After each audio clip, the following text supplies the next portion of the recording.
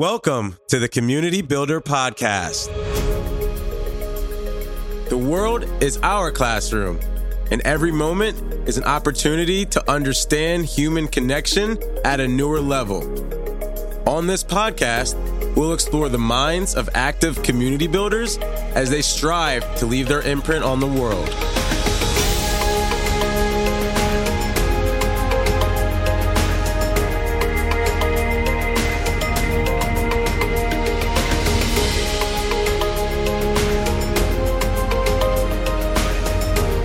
I am your host, Travis King. Let's build. Before we get started, we would like to thank our sponsor, Cruise Control Music, the ultimate audio branding experience. Cruise Control Music creates custom, authentic sounds and music to showcase your brand identity and is a direct reflection of your vision, goals, and values. If you're looking to start or level up your podcast experience, log on to cruisecontrolmusic.com. I had a little bit of trouble at first, to be honest, because I was like, what does Richard like to be called? Is it a speaker? Do you like to be known as a co-founder, entrepreneur? Because I saw you had a lot of just fun things that you've worked on. So I'm like, what does Richard like to be called?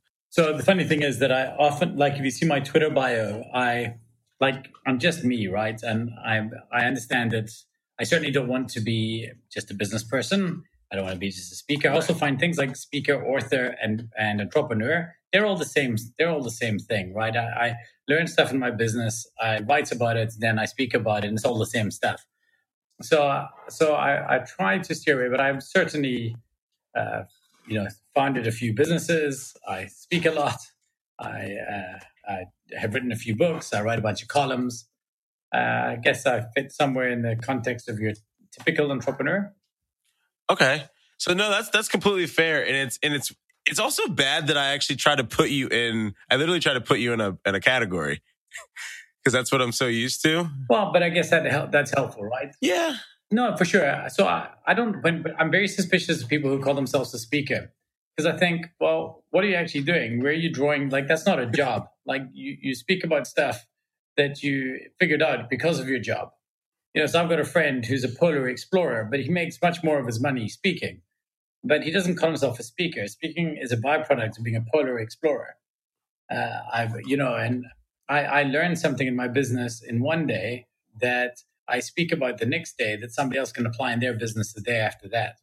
And that to me is that speaking is a byproduct. Writing is a byproduct. Now I do get a difference. Malcolm Gladwell is a writer, but he also speaks. But I'm also aware that even within the context of business, business is what I do now, but it's certainly not what I hope to be defined by. Yeah, I love that. And I think that is very important. And could you touch on some of the things that you would like people to remember? I know you wrote the book Legicide, which would you mind filling people in a little bit about kind of why you wrote that and talk a little bit about what you want to be more remembered as and not just just touch on the legacy a little bit. As I said, we can go anywhere. You just, if I'm rambling, you just cut me off. So I guess, would you mind, through that talk, through the TEDx that you did at Johannesburg, you talked a little bit about Reimagined from Tom Peters, and you kind of took us through that really visual story of 9/11 from back in the day. And then you kind of moved into talking a little bit about Legicide, which is one of a book that you wrote. So could you tell us a little bit about Legicide, what your thinking was behind that? And kind of how that touches on you wanting to, leave behind more of yourself to the world? Okay, so Legicide isn't really about that, but I'll take you through it. So what happened is one of the businesses we ran was an innovation consultancy called 21 Tanks. And in it, I was hoping to be like an IDEO. We wanted to recreate the next iPhone and be hired to develop this big innovative thing. And, we were really, really excited about the cool stuff we were going to create. The problem was, or not the problem, the luck we had was that all of our clients were large corporations. So these big corporations would hire us, and we were excited because they had big budgets and money and the wherewithal to do really, really cool things. And then they would hire us. And first of all, the average person that walked in the door wasn't doing something earth-shattering. It was really, really big in their universe, but it wasn't big in the universe. It's rolling out some new thing for one subset of the clients at a really major bank. And we would come up with these concepts and we would start brainstorming what the world would look like. And invariably, they weren't able to do it. And slowly but surely, we realized that there was a problem that was consistent across the world. And this is almost always universally true with large corporations or with established businesses. And it was this premise that in an established business, innovation doesn't happen when you start doing something new. Innovation happens when you stop doing something old. And the thing that was killing off innovation was being right before. So we were correct up to this point, therefore we assume we'll be correct in this thinking going forward.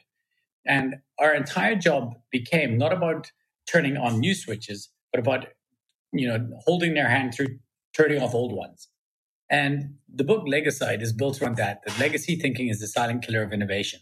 That we often try and build off the successes of the past, when in fact we need to understand that we're starting a kind of some degree of a clean slate at any given time. And this is becoming increasingly truer as progress goes on. Awesome. Yeah, I actually found that super interesting because a lot of times, and I love that the quote also, the illiterate of the 21st century will not be those who cannot read, write, but those who cannot learn, unlearn, and relearn, from Alvin Toffler. And I think that's so important because now more than ever, we have access to so many tools and resources and people to where we can learn at the snap of a dime. And if we can't unlearn, it's going to make it very difficult to innovate moving forward. Right. And it's almost impossible to unlearn by yourself. It's why our entire methodology, we called it a perspective lab, is we realized that any group of smart people struggling with an innovation-based problem was never because they weren't smart enough. It's always because they're too smart. And to quote my friend Howard Mann, it becomes very hard to read the label from inside the bottle. And our job was to turn around and say, hey, don't hire us because we know your business. Hire us because we don't. And so we said that we have a methodology and a way of thinking about the world, and you have all the smart stuff you need. Because I think one of the problems, the typical way that they would solve this is they would go to another group of really, really smart consultants who also had a predefined lens of the world. And we were saying that hasn't worked for you, and that's not working for you because you have a problem of too much knowledge and you're trying to solve it with more knowledge. This is like trying to put out a fire with gasoline. And what we're bringing is something totally different to the mix. And it worked pretty well for us. But the funny side effect was the realization that the problem we set out to solve, or the solution we set out with to solve it, was completely wrong. We weren't going to solve the problem of these corporations by giving them new ideas. We're going to solve their problems by telling them which ones to stop doing. And that became our entire premise. What legacy thinking is in your business that's holding you back? Got it. No, that's awesome. And in terms of like how you've implemented and practiced that, I guess, could you talk or tell maybe a story or two about, what it was like telling a company that they need to change how they're thinking in order to innovate? One story came in, and there was an organization who came to us, and they had this really, really compelling product that they'd been selling a certain way for years, and they had an accepted sales cycle of 6 months. And they're a really big business. They go to an IT firm, or they were an information business, and they were going to big corporations, and they were selling a certain way. And they wanted to know how we could increase that, and they wanted to figure out, is there a way that they could scale better and potentially internationally? So the basic offering was that they go into an organization, like a really, really large one. Say one of the banks here has on average 40,000 employees. And they would go to them and say, listen, we figure out you're wasting a lot of money in your use of telephony and all your call centers and across the business. We're going to save you money in this business. And all we want to do is take a share of this. So you're already spending, let's say, $1 million. We're going to say to you, well, we'll cut that down to $500,000, and we just want half of what we save. Now, theoretically, this should be a completely compelling and easy sale. It's costing you nothing if we save you nothing. But what I couldn't get my head around is then why would the sales cycle be 6 months? Like, it didn't make any sense to me. So they were eventually getting them to say yes, but it was hard. Now, this is nonsensical. So we were trying to think what to do. So we put together a perspective lab, and we brought in a Brains Trust member who was the head of one of the local commercial banks. So part of our business model said that if you hire us to do work, you're agreeing as part of your payment, we're subsidizing part of your payment, and you agree to sit in the lab of a future business, a future client of ours that is non-competitive. So we would have somebody from South African breweries, who was at one stage the largest brewery on the planet, sitting in a innovation lab for the Nokia. And then we'd have the Nokia person sitting in an innovation lab for a bank. And in this case, the banker was sitting in the innovation lab for the software firm. And so the banker's sitting there the whole time, and he's kind of going through this, and he's thinking, and you could see this rattling in his head. And eventually he turned around and he said, guys, but you've got this all wrong. He says, your like entire value proposition is broken. And this client looked at them and he said, like, it's nobody in the bank's job to save money. Like literally nobody's KPI is save the bank money. So you're speaking a language, you're telling people something that they simply don't give a shit about. And he said, like, you need to understand, you're going and selling to the head of the call center and you're telling him you can save money. And there's simply that person's mandate. There's no place on their KPIs, on their goals or anywhere where it says save money. What their job is to have a better call center or to reduce the amount of clients leaving or any of these things. And our realization was that we had to change the idea from saving money to unlock potential. So the methodology we came up with was we went to them and we turned around and said, what is the biggest problem facing your business right now? And they said, it's this, whatever it was. And we said, if we could unlock $500,000 right now, if we could provide you $500,000 of extra capital towards solving this problem, how would you use it tomorrow to make a difference? And they said, well, it might be something as simple as putting in this new CRM system we wanted or upgrading the chairs in the call center, whatever it was. And then we said to them, well, what if we told you we could unlock that potential for you within the next month? And they said, well, that would be very compelling. We said, great. Well, this is how we're going to do it. And then they told them the offering. So it was no longer about saving money, which was what the premise the entire business had been built under. We can save money for businesses. It was now about we can unlock potential. And this might sound like a subtle thing, but we dropped their lead time down to 2 weeks from 6 months. So they were able to now close within 2 weeks. And it was just that little bit of outside perspective from the person saying, but we don't have a money saving problem. And often we're solving problems for customers that they just don't see as the problems, even if it seems so obvious to us. I mean, in today's terms, you might call that product market fit. But it's not just that, because the product and the market did fit, but the conversation didn't. I think that's wild in my head because it's so funny how it's just a simple perspective change and just having, like you said, someone from a bank in a room with someone who's not from a bank. And I'm just very curious on how we can even take that and apply it to something like community building and think about what it's like to have, just an outside perspective looking in. Like, is that kind of a regular practice for you? Almost the only way we do things. So it's very, very hard to learn anything from a bubble. I was just in Y Combinator startup school for a new business talk tour. And the one thing that I don't want to say frustrated me, but their entire universe and every lesson is based on other startup founders. And every single one of these startup founders, to some degree, now they may be quite a diverse group across gender and race and things like this, but for the most part, they'll look and sound and act like startup founders. They use the same language. They talk the same way. They dress the same way. And they felt like we were getting the same person in over and over and over again. And sometimes you learn more from people who are some degree of naive in your space, but experts in theirs. That's why, NASA wasn't going to be able to build the kind of rockets that the X Prize allowed people to build. Because NASA, they knew how to build rockets and they just tried to make better versions of those. Whereas what you need is somebody who's somewhat naive in the problem you're trying to solve.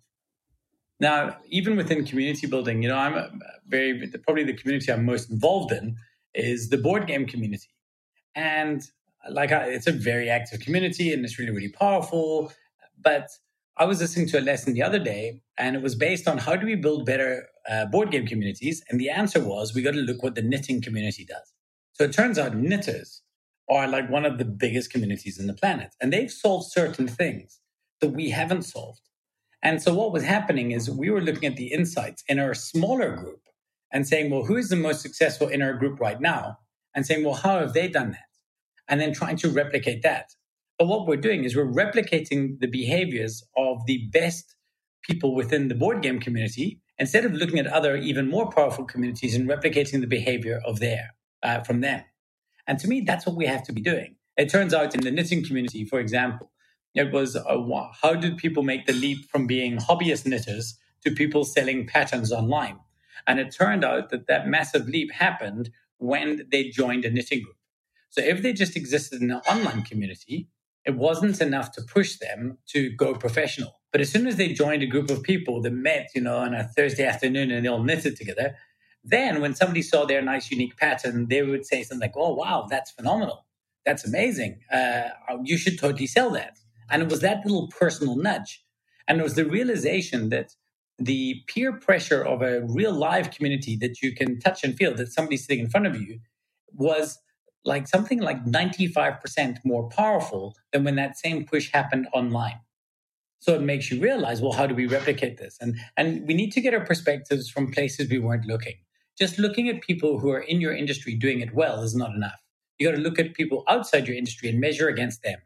I can give you one other example. That would be awesome. So one of our clients had a problem. It's a company called Bosch. It's the kitchen company. Yep, dryers, all that stuff. In that, yeah, for sure.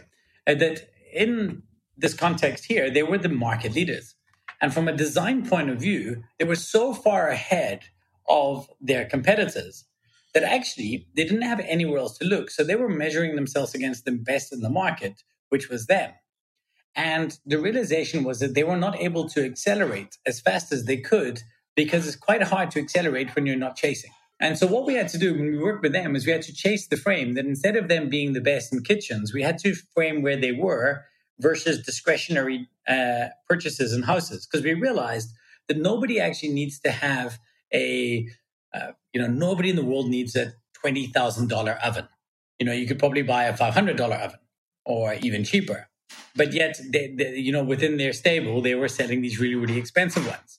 And so we realized that they weren't competing against other kitchen appliance companies. They were actually competing against an art piece on a wall, or they were competing against, companies like Apple and high-end design. And so we had to reframe their entire business and stop having them look at their competition as what it was and try to give them a new perspective on the space in which they fit and the category in which they fit. And that was the job. So you can always, by exiting your frame and putting yourself somewhere else, you have a whole new set of measurement criteria that I think becomes very powerful. But I apologize, I'm rambling now.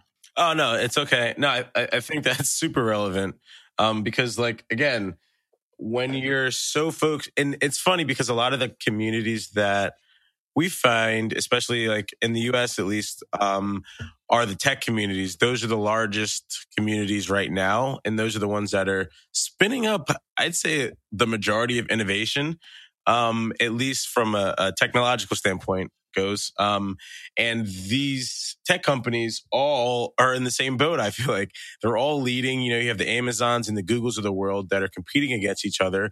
But again, when you're so far out and ahead of the competition, it's like, well, how does a Google or an Amazon or an Apple think, oh, wait, maybe we should look at a knitting community and repurpose our thinking. So I think that's a very good point. Yes. And again, in many cases, it's easier to replicate some of these behaviors because a lot of times these other communities, if you look at the other people that build communities within Meetup, a lot of those people have done that self-organized. They've used you guys maybe as a platform, but they've self-organized and done it without money. Whereas we're trying to replicate these communities. And this is why, from a tech point of view, when we were in this Y Combinator startup school, we were looking at everything and we were thinking, where do we raise funding? What do we do? And we were kind of writing down all the notes of the way that all these businesses did that. And then I was like, but hold on a second, I'm a 44-year-old guy with 21 years of running my own business. Why would I possibly want to start everything from scratch again? Why would I not try and take the best of their ideas from stuff that I already knew and build on it from there? So we tried to look outside the tech community to build a better tech business. Now, obviously, the jury's out on whether that will work, but we certainly seem to be getting traction now. Right. And then when you say getting traction, which specific venture or project are you talking about? So one of our businesses, and the one that I'm full-time involved in at the moment, is called TalkDrawer. And when we knew it was a tech offering, so maybe a little bit of background. I started when I was in my very early 20s. I was a rock and roll roadie. So I did lighting for bands like Iron Maiden and Def Leppard and Bon Jovi. And in the off season, when you were touring in South Africa, you didn't have work. So I realized that I was able to go to big corporations and say to them, listen, your conferences are crappy. We can turn them into these we'll make you as the CEO look like a rock star. So I would sell them this lighting, sound, staging, and AV. And they got all very excited about this and they bought it for their conference. And then they walked into this amazing spectacle of an extravaganza of a show. And then they stood up on the stage and they were crap. And I realized that you can't fix a bad steak with pretty garnish, right? You have to fix the steak itself. So I started a presentation company when I was 22. No, not because I thought that I loved presentations, but because I hated them so much, I felt that there was an opportunity to fix stuff there. And for years, that's what we built. So Missing Link, my company is now 21 years old or just a bit older. And we work with companies all over the world and we help people present better. We develop the presentations, we write the presentation and conference strategies for them, and we try and activate audiences by doing those things well. But the problem was it was quite a hard business to scale. And then I realized that we live in a time now where I could take certain of the thinking and scale that through the TalkDrawer offering that we've come up with, which I'll explain in a second. But we went onto the Y Combinator Startup School, and everything that they were kind of preaching, to some degree, assumed that we were starting from nothing. So I was looking at everything, building funding, building these things. And at some point, I can't remember who it was. It was one of the guys, Michael Seibel, I think. And it was kind of that realization that, well, or you could just go out and sell. And I realized for, 21 years, I've been dealing with the top executives in really, really big companies. And so we just started going out and selling. And instead of selling to end users to use our product, we started selling to corporations. So instead of selling a $25 per user per month contract, we've now just sold a $150,000 contract. And it didn't take any more work. It was just working on the back of the network and the community of business people I'd already built on.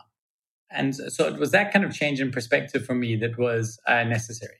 Got it. And that's so exciting because I was looking at TalkDrawer a little bit and just taking a quick look through, some of the different presentations you've worked on and projects. I feel like it's got to be something fun to work on.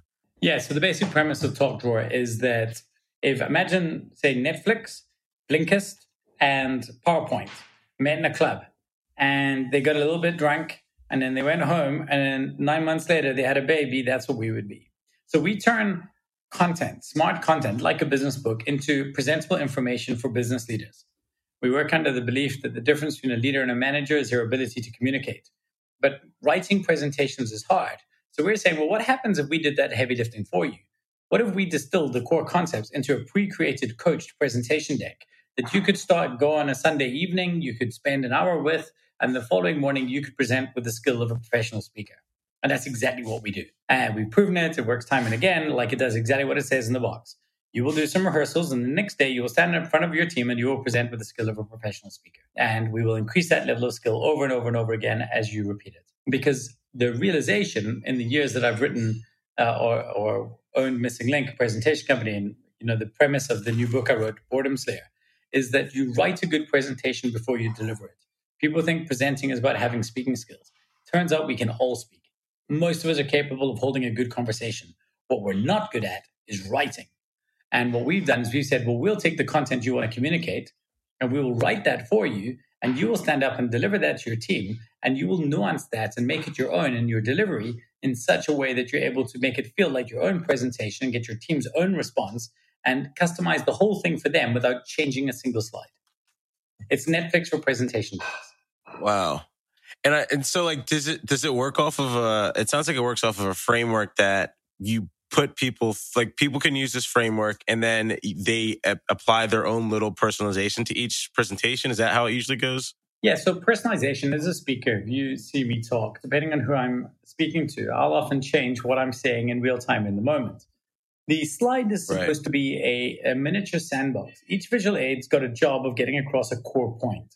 The story that I deliver in that in that sandbox is often changed as per the audience or the amount of time I have or what I'm doing, and we try and train people to do that. So we'll put the basic building blocks of the presentation together, and all the slides are there, and that will remain consistent behind you. In fact, one of the things we've intentionally not done is allow you to edit anything that's behind you. What we do give you is freedom within a frame, right? So we give you a frame freedom that says, within the confines of this narrative structure, you can take the presentation wherever you need it to go. And we coach you, and we actually, each single presentation, we try and encourage you to focus on a different part of your speaking. It might be your hand gestures. It might be your pausing. It might be how you build up your voice and when you bring it down. But we only let you focus on one of these things each presentation. And the rest of that talk, we want you to deliver in order to get a response from your teams. And our core offering started off as being, I'm a member of the EO Entrepreneur Organization. It's a community of 13,000 entrepreneurs around the world. And at first I thought, well, I want to build a tool for them, for people like me who can stand up and, stand in front of my team and deliver a presentation. And we have that offering in place. But the realization for us is the real opportunity existed in going to companies with teams all over the world and delivering global company information through the mouths of local company leaders. So now somebody at a head office wants to make a cultural change in their business. The current way they do that is they record it on a video and they distribute that video everywhere and they expect people to watch it. But we know that's not how people engage. And it disintermediates leadership at a ground level. So what we do is we say, no, we're going to take it one little step before that. And we're going to do all of that up to the point of the leader. And then the leader of that team is going to stand up and deliver a message. And so they're creating these micro little communities, micro levels of leader-led teams, rather than just being these kind of disintermediated managers. Yeah, that's so important. And decentralization is like another huge theme that has allowed some of these other, corporations to scale so fast and so strong. It's like having this, team outside of the office and team in these local areas that allow, these companies to have such a large footprint, but also adapt to the needs of their local communities. Like a community in Australia is different than one in New York. That's different than one in Europe. So definitely think that's so important. And it's great that you created such a useful tool for these people to use. Yeah, because we believe wholeheartedly in that, but we believe it comes with a loss. It becomes with a loss of some feeling of being led day to day, and we want to bring that back. So we want to make it easy for, as I said, that global company information to be delivered through the mouths of those local leaders. Got it. And it's funny, too, because that's one of the things that we actually do help clients with a lot here at Meetup is actually helping them find local leaders on the ground. Our platform's been, very well suited to help identify these people. So it's definitely nice to hear that someone else also sees value in, finding local leaders, promoting that message, but then also just instilling trust back into the community because it's way easier to build trust on the ground than it is to build it outside. And I think from that same presentation that I watched, it was, I don't know I can't remember exactly the quote, but it was something along the lines of, if you're trying to fix the country of Africa, like you have to fix it with someone who's from that country. Is that? Kofi Annan, the recently deceased head of the UN, he said, Africa's problems can only be solved by Africans. I think that might be the quote you're referring to. I think I did that talk like 8 years ago. But yeah, definitely. It really, really can, right? And it's also this idea of there's just a completely different frame. And it's always easier, and to some degree, and I guess this goes against the idea of perspective, but it is very, very hard for you to solve African problems if you don't understand the problems in the context of being an African. However, within that framework, you would still need to have people outside trying to think of new ways to do things. Because a person who solved a postal problem in the United States, say an e-commerce company in the United States, you could come up with something and say, this is amazing. And this is exactly what we should do. And we just have, posted parcels to them, every day.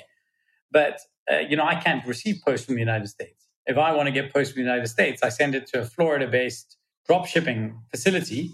And then I pay to courier it to South Africa because I understand that if there's anything of even vague value that exists, it's going to be stolen before it gets to me. So you couldn't arrive here with a frame. That's why for years, Amazon actually stopped shipping to South Africa because it simply required them changing the way they operated too much in order to guarantee the same level of service.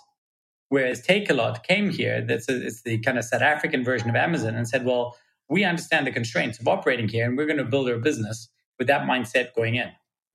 And so that's why that organization has managed to build a massive, we've got our own version of Amazon here that everybody uses because they understood the context in which they existed. Now I think it's time. Now Amazon will come in and disrupt because that heavy lifting has been done for them.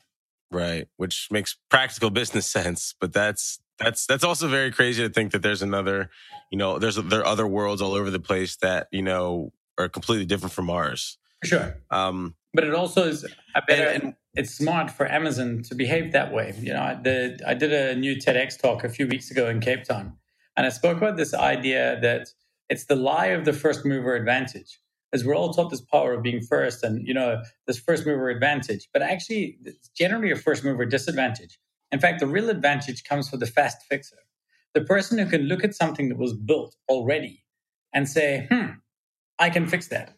I like what they've done, but it could be better and I can fix it, because you're not doing any of the work. And just as that person, they've built their version of something and they've done all of this work and they've spent years deving something and building something up there, and they've just finished their marathon. At that point, you can start your sprint. And that's what Amazon can do here. They can walk in and say, well, we've left Takealot to build everything, to get it all in place. We can look at how they've done it and we can just come in and deploy. And I think there's a lot more power in being a fast fixer than there is in being a first mover. Yeah, I love that. I couldn't agree with you anymore. And there's another quote. I wish I could find more picture perfect quotes. But one thing that I think you said was the best and only way to uplift the community is to educate and empower the community to do it themselves. Let them tear down the walls. I guess, could you talk a little bit about that and what sorts of things that you've done in the past to help, people do this? Well, that particular example came from the tearing down of the Berlin Wall. And it was the idea that when the Berlin Wall came down, it wasn't a, legislation that was passed and somebody said you have permission. It was a completely community. Eventually, the community, it was a groundswell that started, a month before in Leipzig. And then it was the community that ended up moving and literally walking up to the wall and tearing it down.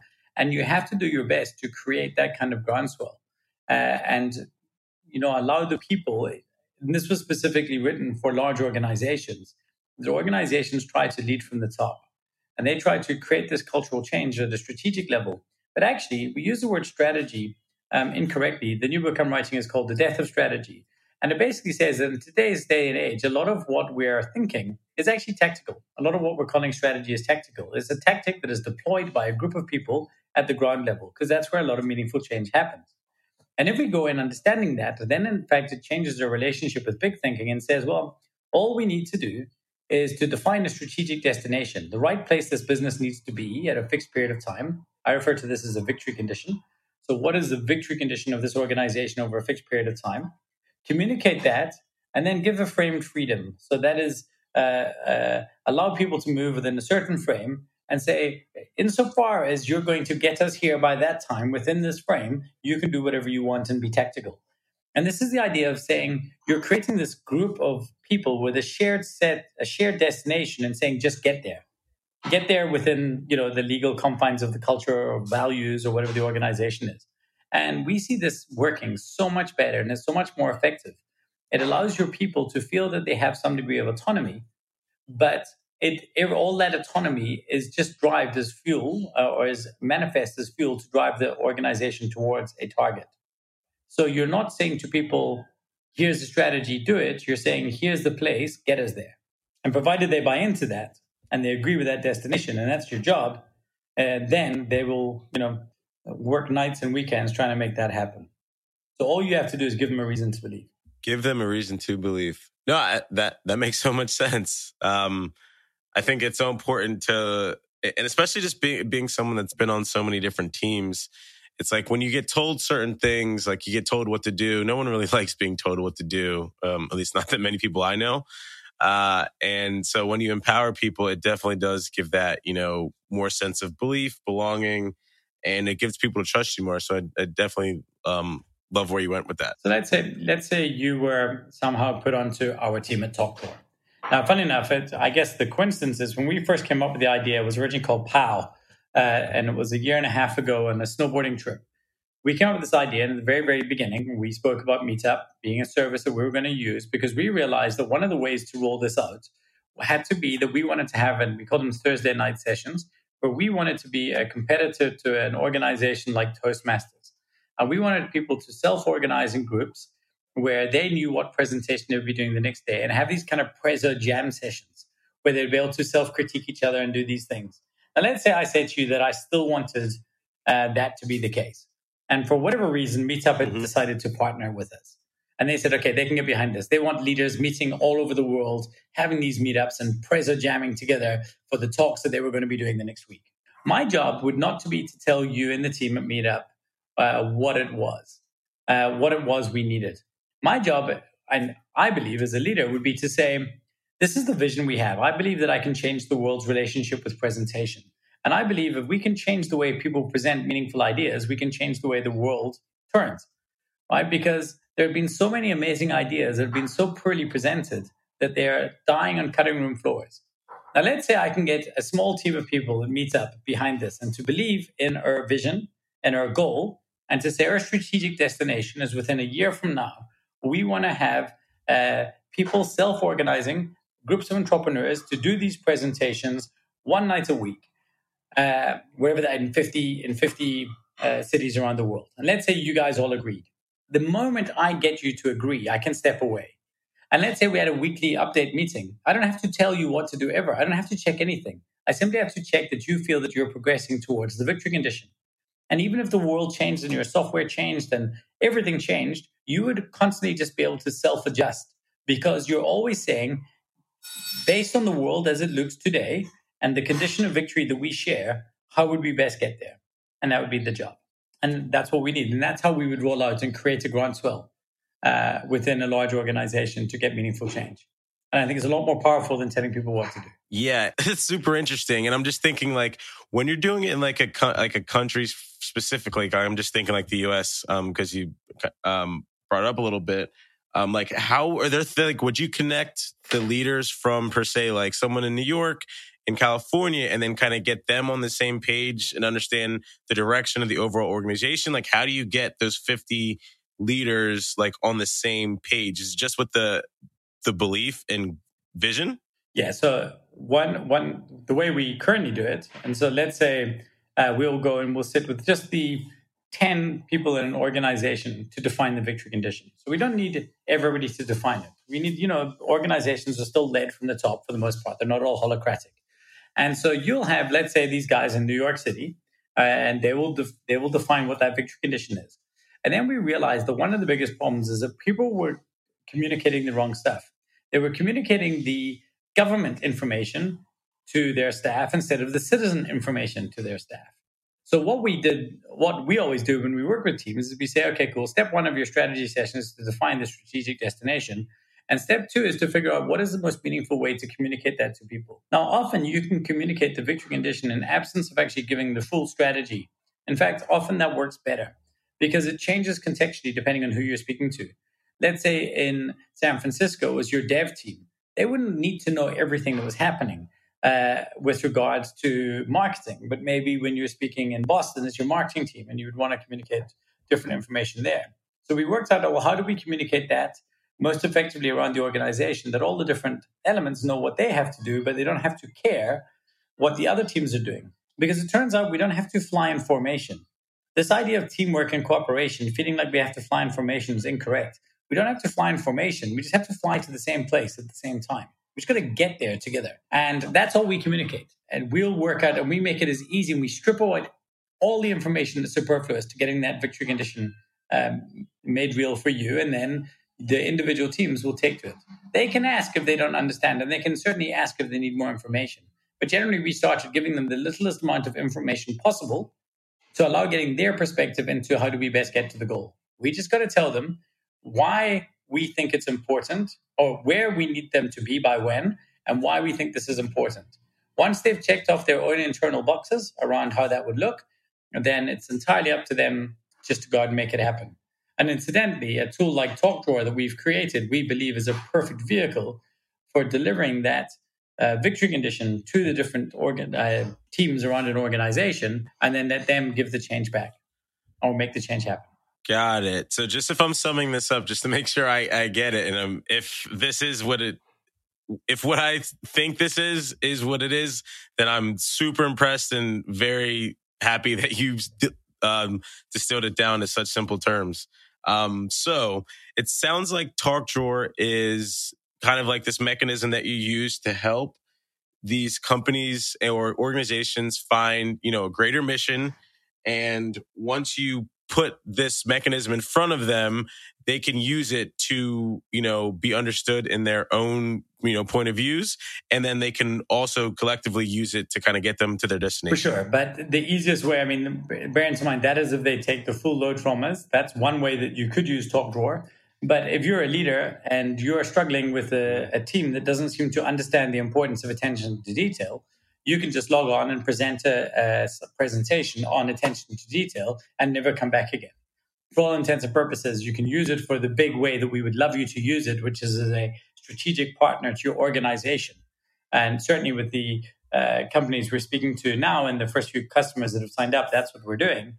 But we would like any leader in any team anywhere in the world who really is frustrated about something, they want to talk to their team because they think their team is unremarkable, or because they think that the team isn't able to properly explain the value that they're delivering to their customers. And we have presentations for that. They must log on, they must search for the problem they want to solve, they must present that information to their team the next day for 15 to 20 minutes, and then start creating a measurable change in their companies.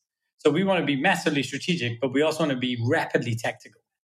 If you just want to solve a problem, you log on, you find the talk that will change your business in the right way, and you present that. Well, I also want to be conscious of time because I know that we had scheduled out till 9:20. And it's 9:25, at least my time.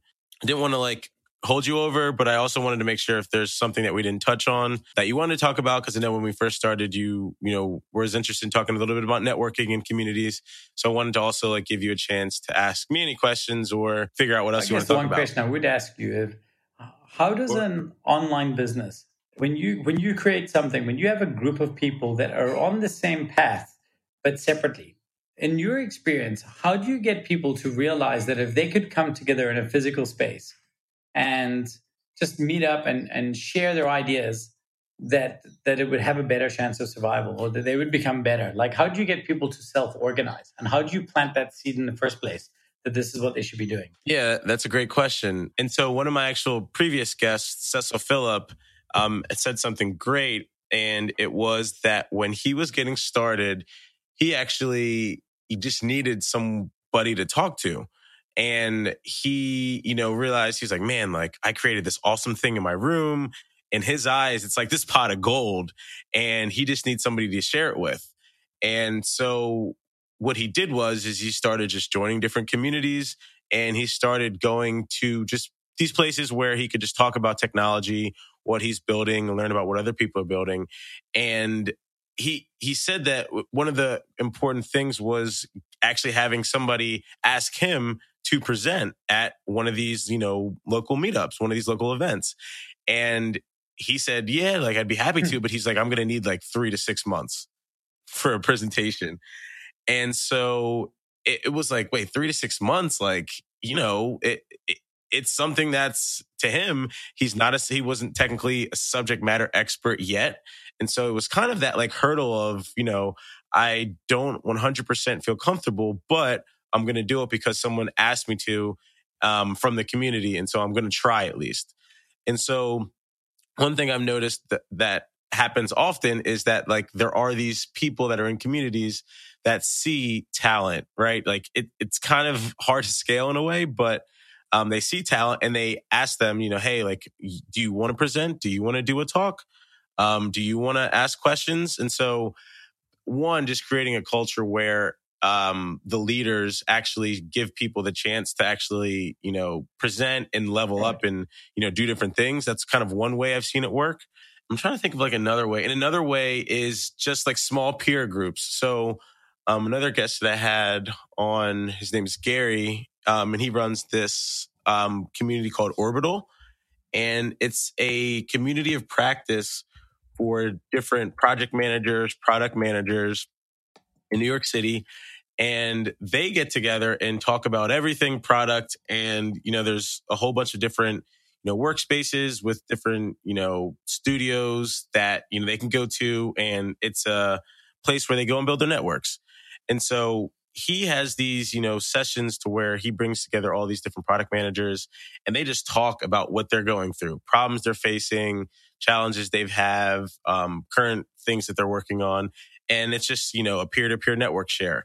And so that's kind of like another example I've seen where just in the nature of Orbital being a community for products and, project managers, that is just by the nature of what Gary created. And so like people go and learn from one another and that kind of just happens organically. So I hope that answers it, but it is a little tricky to kind of instill that and drive people forward. Yeah, for sure. But it certainly plants the seed. So thank you. Definitely. Of course. Well, Rich, this has been so fun. Really appreciate you, hopping on. And if for anyone that wants to either stay connected, connect with you, reach out, learn more about TalkDrawer, what would be the best way to get in contact with you? Well, if they want to get involved with TalkDrawer, we'd love them to try it out. Go and test the deck. There's a deck there that's free. You can just put in an email address and get started straight away. You can go to talkdrawer.com for that.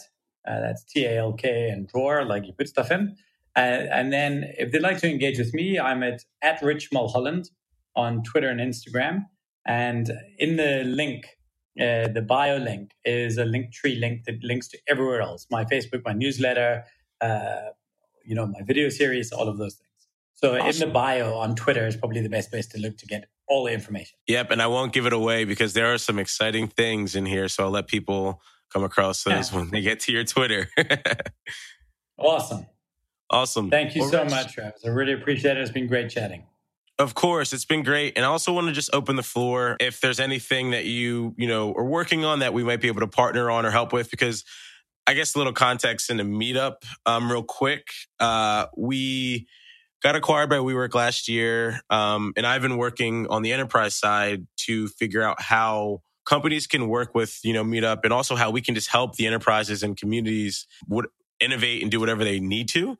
And so if there's any ways that you think that I potentially could help you with TalkDrawer, or if there's ways that, enterprise companies could value either working together or anything, just thoughts, don't hesitate to reach out because I'm always open to talk about that stuff. Thanks. I will absolutely be doing that. Maybe early in the new year, we jump on a call and take it from there. Thanks for listening to the Community Builder Podcast. If you received an ounce of value from this podcast, share it with your friends. Oh yeah, don't forget to leave me a 5-star review. I need those. Remember, each perfectly laid brick moves you one step closer to building your community.